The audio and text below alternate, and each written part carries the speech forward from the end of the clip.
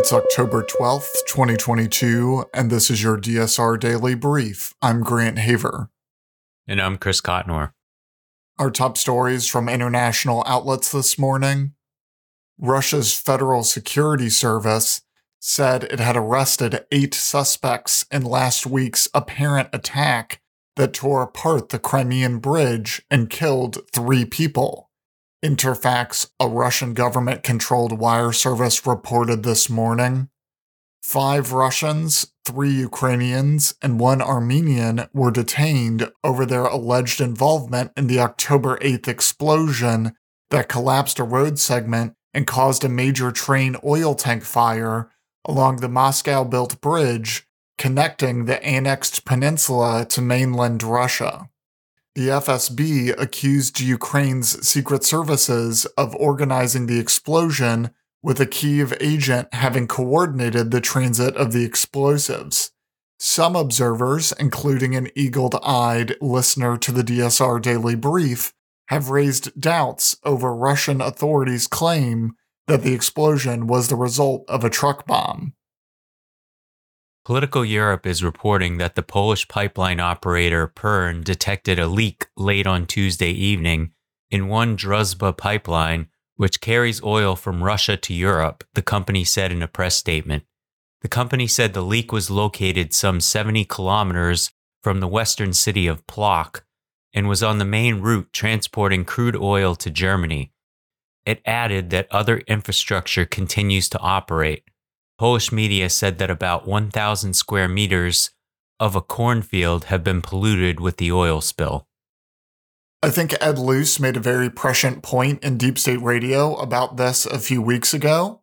All these issues with getting Russian gas, whether intentional or unintentional, have allowed Europe to get their act together prior to the winter arriving. Rather than Putin using his leverage when it would have maximum effect, he has ended up strengthening the resolve of Europe. However, the winter will still be a difficult one, and European leaders need to find a way to solve this problem because Band-Aid subsidies aren't going to work for long. Deutsche Welle, Germany's national broadcaster, reports that Peru's Attorney General yesterday filed a constitutional complaint against President Pedro Castillo. Castillo was already facing 5 criminal investigations over alleged corruption. The Attorney General's office said it suspects the president of heading a criminal organization that aimed to capture, control, and direct hiring processes at different levels of government to obtain illicit profits.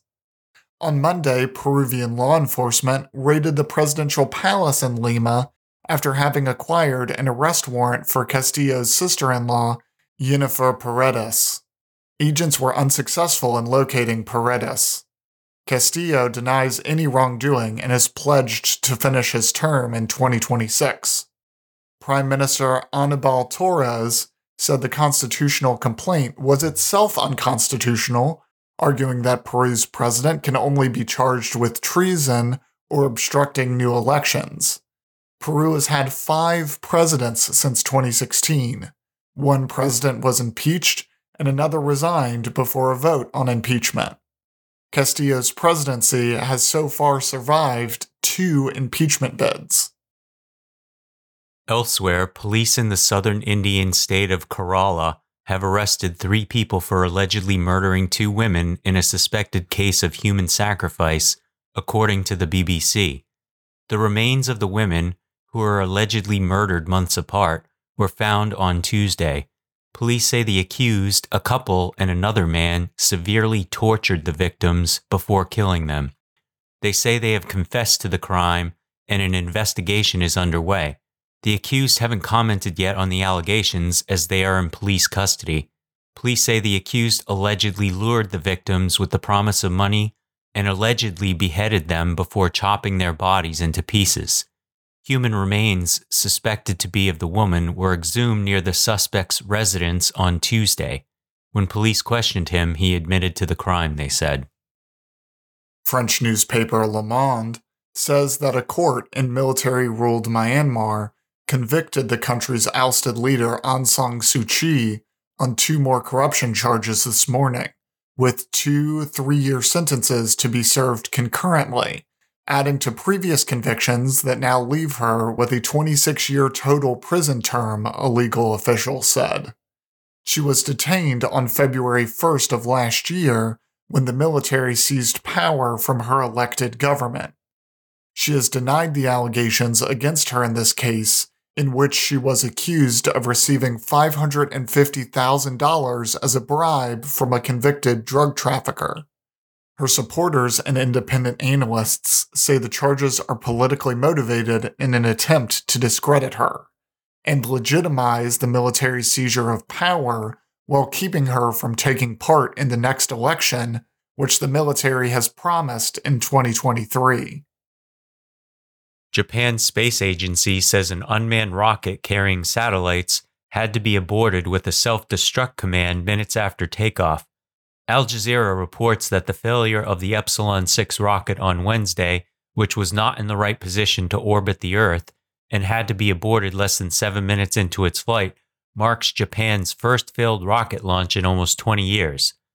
We deeply apologize for our failure to live up to the expectations, Japan's Aerospace Exploration Agency President Hiroshi Yamakawa told an online news conference after the mission was aborted.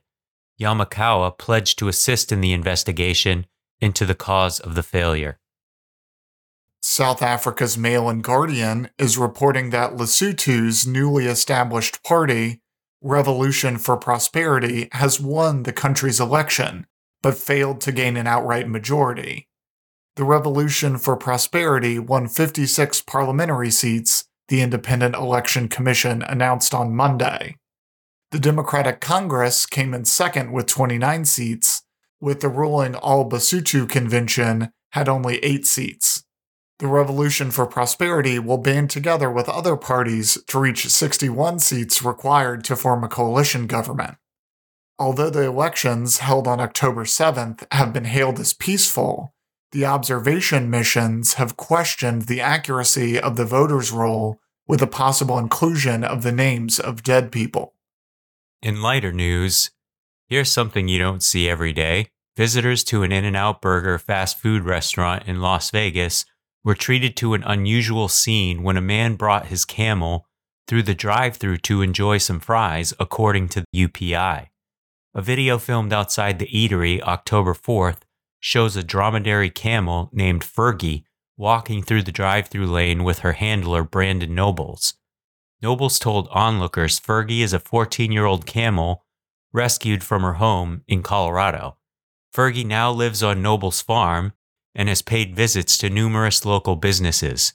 Nobles' Instagram account features photos and videos showing Fergie visiting other restaurants, including Wendy's and Einstein Brothers Bagels.